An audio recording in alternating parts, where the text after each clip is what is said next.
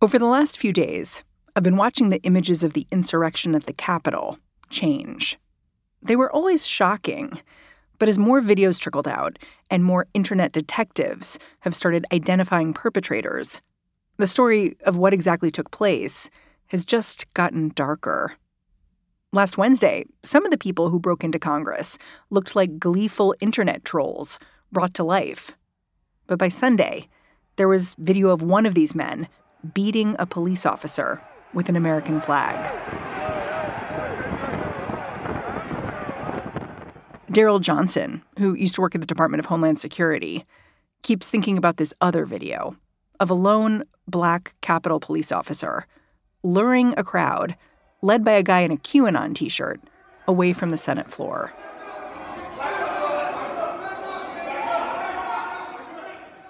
Yeah, it's very, very scary. And the fact that this officer kept turning around and looking at this crowd and they kept following him, particularly the leader of the group there, kind of reminded me of almost like a rabid animal that, was approaching a person and not acting naturally.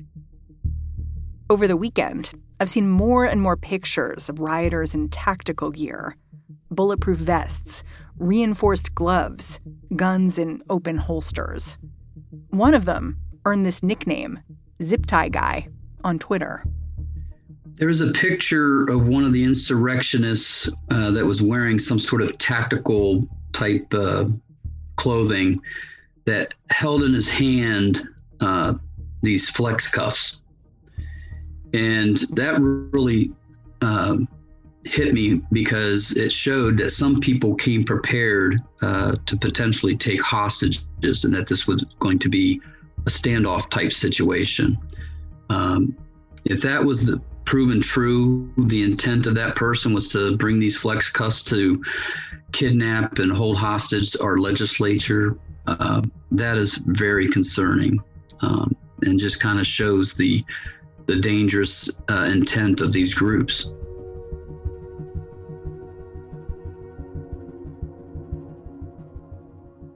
I wanted to talk to Daryl about what took place, because in some ways, he predicted this. Not the details, but the coming wave of anti-government sentiment and where it could lead. Back in 2009, a report he wrote about the risks of right-wing extremism got leaked to conservative media. It was the beginning of the end for his career at Homeland Security. But with each passing year, Daryl's work seems more prescient. Since leaving the federal government, Daryl has tried to avoid the darker corners of the internet. He knows what's lurking in there. But this week, he's gone back, just a little, to see what the groups he used to monitor are saying. It turns out they are already creating their own narrative about what went down on Wednesday.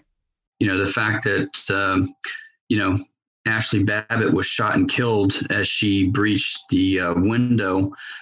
She's starting to turn out to be a martyr figure for these groups. And I'm afraid that they're going to use her death as a recruitment and radicalization tool to mobilize others towards violence. I mean, some experts have talked about it as a mass radicalization. And I wonder if you'd agree with that.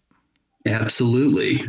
All of this misinformation that's out there and conspiracy theories definitely radicalizes people. And even the Capitol rally itself was a radicalization moment for these people. This is not an isolated event. It's not the end of the show, so to speak. This is the beginning of the new revolution of these people. So we need to be looking at it as something that's going to propel radicalization and mobilization towards violence 4 years into the future. This event, it's not the culmination of a decade's worth of right-wing extremism, and then suddenly it's going to die out now because they did this.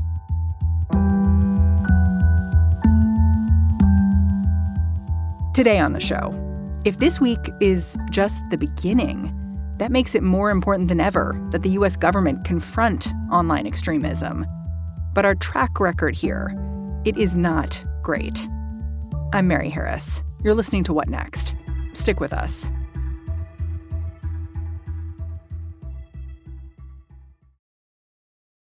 This episode is brought to you by Discover. When it comes to your finances, Discover wants you to know they are the credit card that is always there for you. With 24/7 U.S.-based live customer service, everyone has the option to talk to a real person anytime, day or night. Yep, that means no more waiting for, quote, normal business hours just to get a hold of someone. We are talking real service from real people whenever you need it. Get the customer service you deserve with Discover. Limitations apply. See terms at discover.com/creditcard. If you watched cable news as the events of last week unfolded, there was this universal shock about how the attack played out. The Capitol is one of the most important buildings in one of the most powerful countries in the world. In some footage, the police appear, at times, to simply step aside as rioters move in. Many wondered, where was the National Guard? How did this not immediately get squashed? Daryl says that might have something to do with law enforcement's checkered past when it comes to right-wing extremism. You worked at DHS for a while, and I'm kind of curious if you could compare and contrast how D.C. might have prepared for similar events in the past. Yeah, so we could do a comparison with just what we saw over the summer with the Black Lives Matter protests. There was a lot more resources devoted to defending government buildings. There were much more aggressive tactics used against those protesters. But also, I think, law enforcement can be somewhat biased towards the far right in underestimating the threat that they pose, because in the past, they haven't really had this confrontational attitude towards authorities at these rallies. They're more, the police are there to protect the far right at the rallies. So I think that complacency and perhaps that bias kind of set in and gave them kind of a false sense of security when it came to this rally. Yeah. I'm glad you said bias because, you really could. When you saw the officers taking selfies with the people inside the Capitol, and when you saw them moving barriers aside, which, could potentially be done for safety, but at the same time, it looked terrible. You saw an officer at the door saying, I don't agree with what you're doing, but, I'm letting you in. It was very strange. Yeah, and we even had law enforcement officers from across the country come to this rally and participate as insurgents, basically. So now all of them are being looked at for their role and seeing if they committed any criminal acts. So we actually had law enforcement officers that participated in the rioting. Yeah, I want to talk to you about that because I wonder how you think about dealing with that moving forward. You've seen reports from a number of police departments of this bubbling extremism, white supremacy within them. But of course, they're all local departments. And I'm wondering if you think about how we root that out and whether there are things the federal government can do to incentivize that, because it doesn't seem like there's been priority placed on getting rid of the bad actors. Yes, so it's been known for a long time that there are sympathizers and even members of these extremist groups within the military and law enforcement communities. For a long time, departments across the country, as well as the extremist individuals in the military and law enforcement, had hid behind the First Amendment protection of free speech.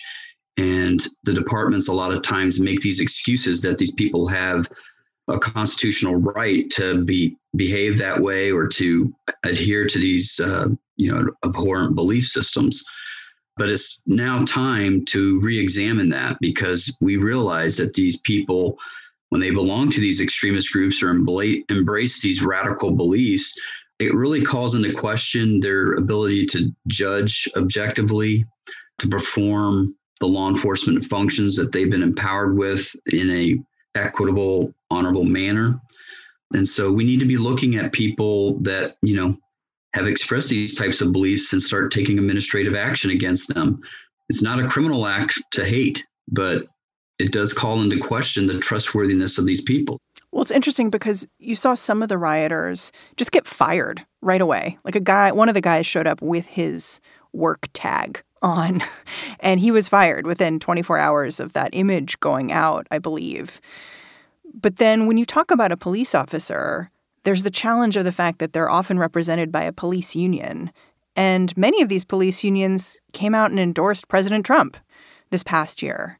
Yep. There's, police officers belonging to the Oath Keepers and Three Percenters and other extremist groups.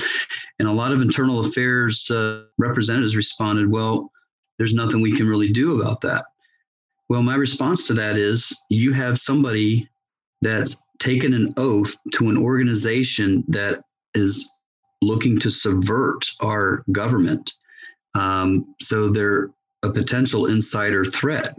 You need to look at them from a counterintelligence standpoint. Are they leaking sensitive information to these groups about, what the police capabilities are in that community? What's the physical security layout of the police department? Where the evidence room is, where the armory is.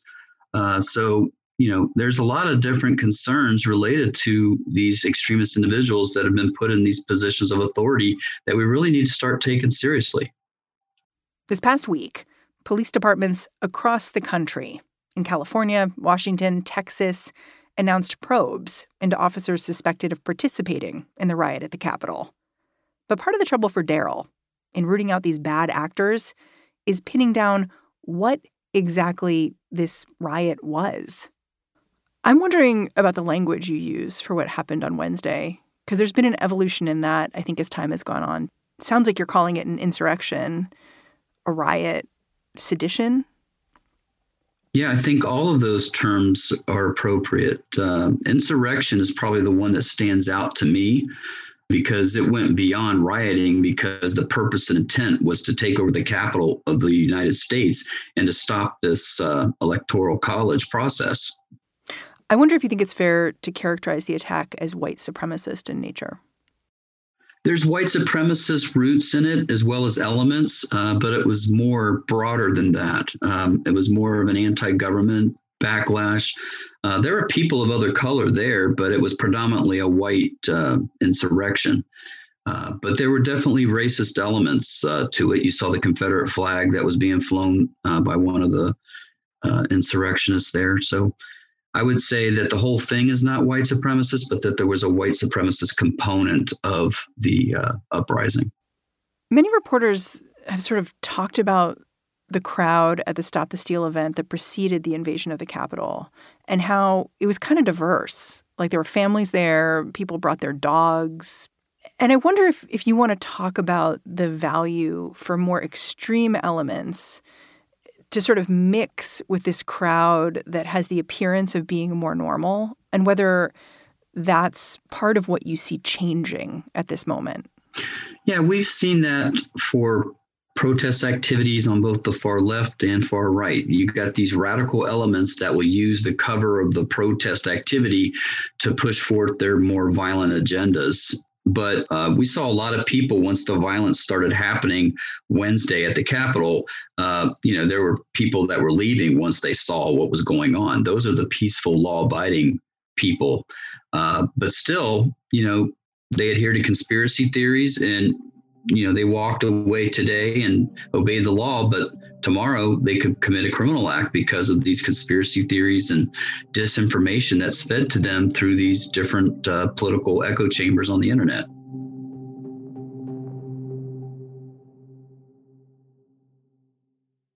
Well, what happened at the Capitol certainly looked like some kind of climax for these extremists. Daryl told me you would be wrong if you think this is the end of a movement. If we're at this beginning point of the next stage, it's also a point where people can make a choice. And I've been struck by folks who've been monitoring online extremism over the weekend saying that there's been a splintering in the groups that have supported the president. And that splintering is, some people looking at what happened at the Capitol and saying, I do not want to be part of that.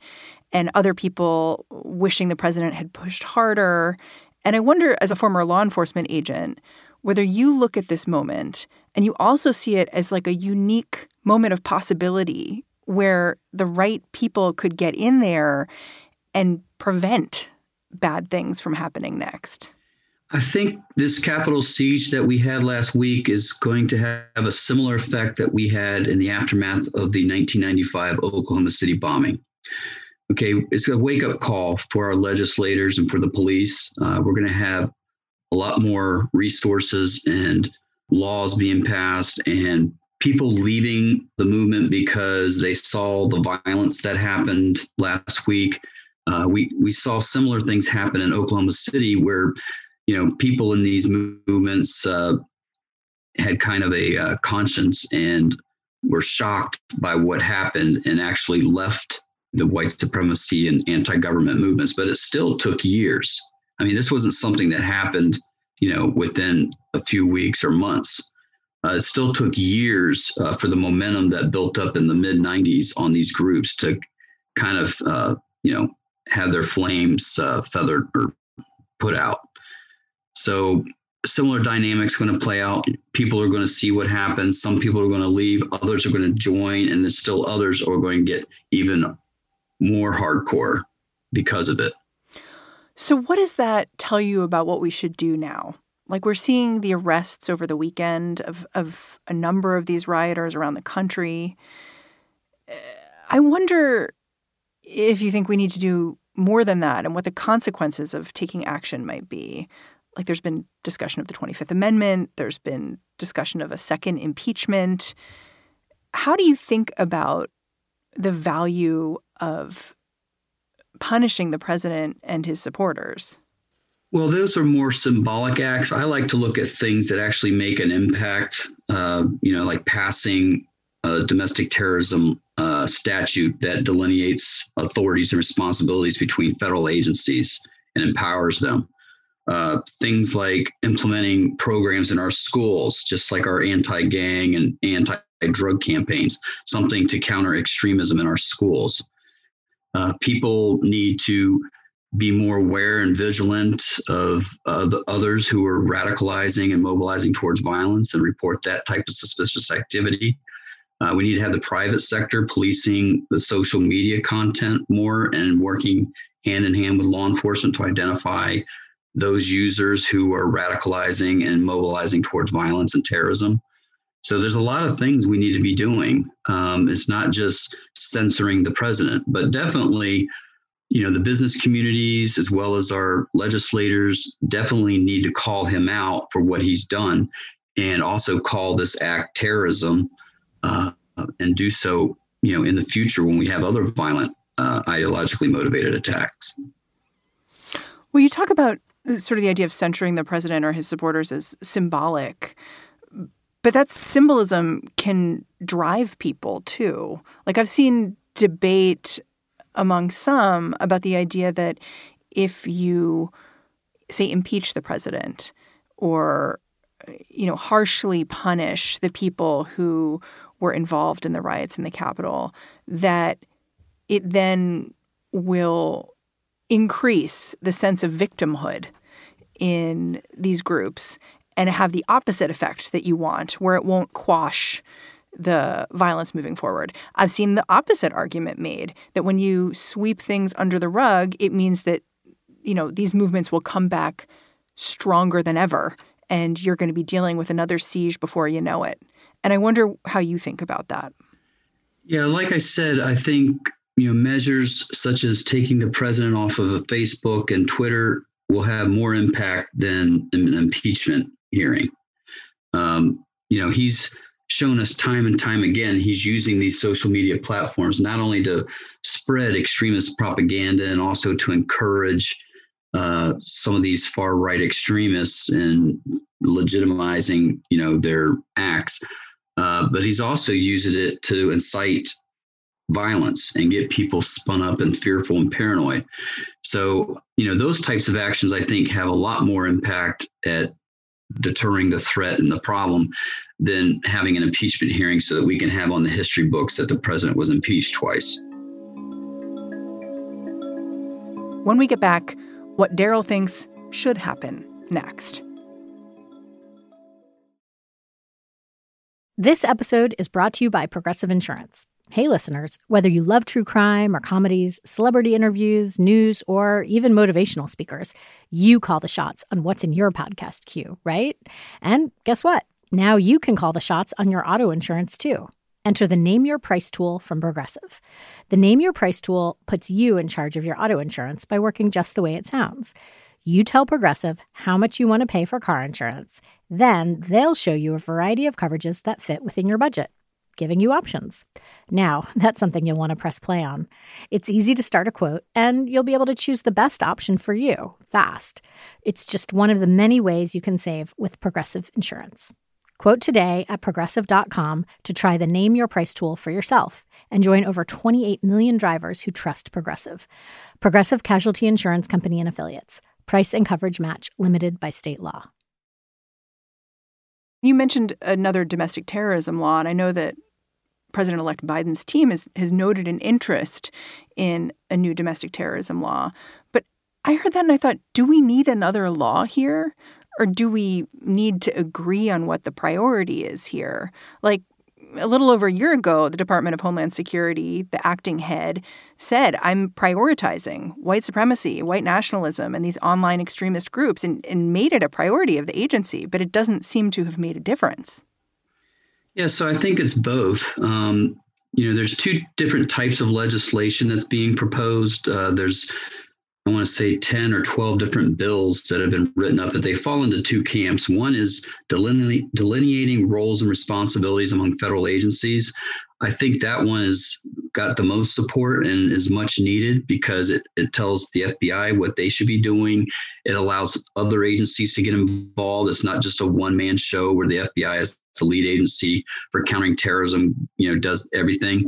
It needs to be spread out. It needs to be a team effort. I'm curious, are you saying that basically right now we have like a who's on first problem where we don't know who should be investigating what, and that's part of the issue? There are turf battles, and there are agencies that don't cooperate as much as they should be with this problem. We have, agencies being undermined because of fearful of losing, power and jurisdiction over things. That type of bureaucratic infighting needs to stop.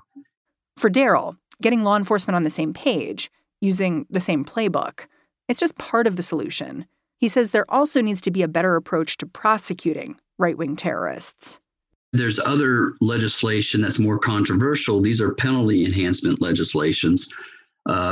I'm also in favor of those as long as they are applied equitably and not just selectively applied to one extremist movement over another. And unfortunately, historically, whenever these penalty enhancement type legislations have been passed, it's selectively applied to far left extremists. Back in the late 2005 to 2010, we had a lot of eco-terrorism. The business community lobbied Congress, got the Animal Enterprise Terrorism Act of 2007 passed, which added penalty enhancements for animal rights and environmental extremists who used arson as a tactic to further their cause. Sounds pretty specific. Yeah, that had a huge deterrent effect.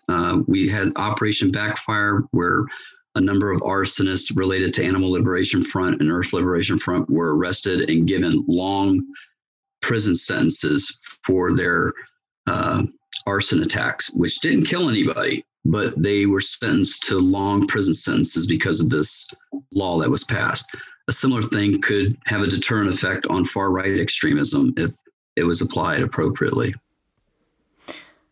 So can we talk about what happens this week, next week? Because there is this online chatter suggesting that extremists are mobilizing once again around this coming weekend to take action in D.C., but also in states. How should we be preparing for that now? Well, I think as Michigan and Idaho have learned, as well as the state capitol in Oregon, as well as what happened last week in the U.S. Capitol, we need to take this chatter seriously, and resources and physical security measures need to be put in place to mitigate the threat. You sound like you're kind of naturally worried, apprehensive about what's going on. But I wonder, when do you think you're going to be letting your guard down about what's happened in D.C.? Let my guard down when I see this genie put back in the bottle. Less plotting, less attacks, lower turnout to these rallies. But more importantly, when I start seeing the federal government and state and local governments taking this threat seriously, and we see more arrests being made and preventions being made. Daryl Johnson, I'm so grateful for you joining us. Thank you for having me, Mary. Thanks for taking the time. Daryl Johnson is a former domestic terrorism analyst for the Department of Homeland Security. He now runs a private consulting firm. And that's the show. What Next is produced by Davis Land, Daniel Hewitt, Elena Schwartz, and Mary Wilson. Franny Kelly has been lending us a hand, too. Allison Benedict and Alicia Montgomery make sure the show sounds great every day. I'm Mary Harris. You can check me out on Twitter. I'm at Mary's Desk. Thanks for listening. I'll catch you back here tomorrow. Without the ones like you, who work tirelessly to keep things running, everything would suddenly stop. Hospitals, factories, schools, and power plants, they all depend on you. No matter the weather, emergency, or time of day, you're the ones who get it done. At Grainger, we're here for you with professional-grade industrial supplies. Count on real-time product availability and fast delivery. Call, click Grainger.com, or just stop by. Grainger, for the ones who get it done.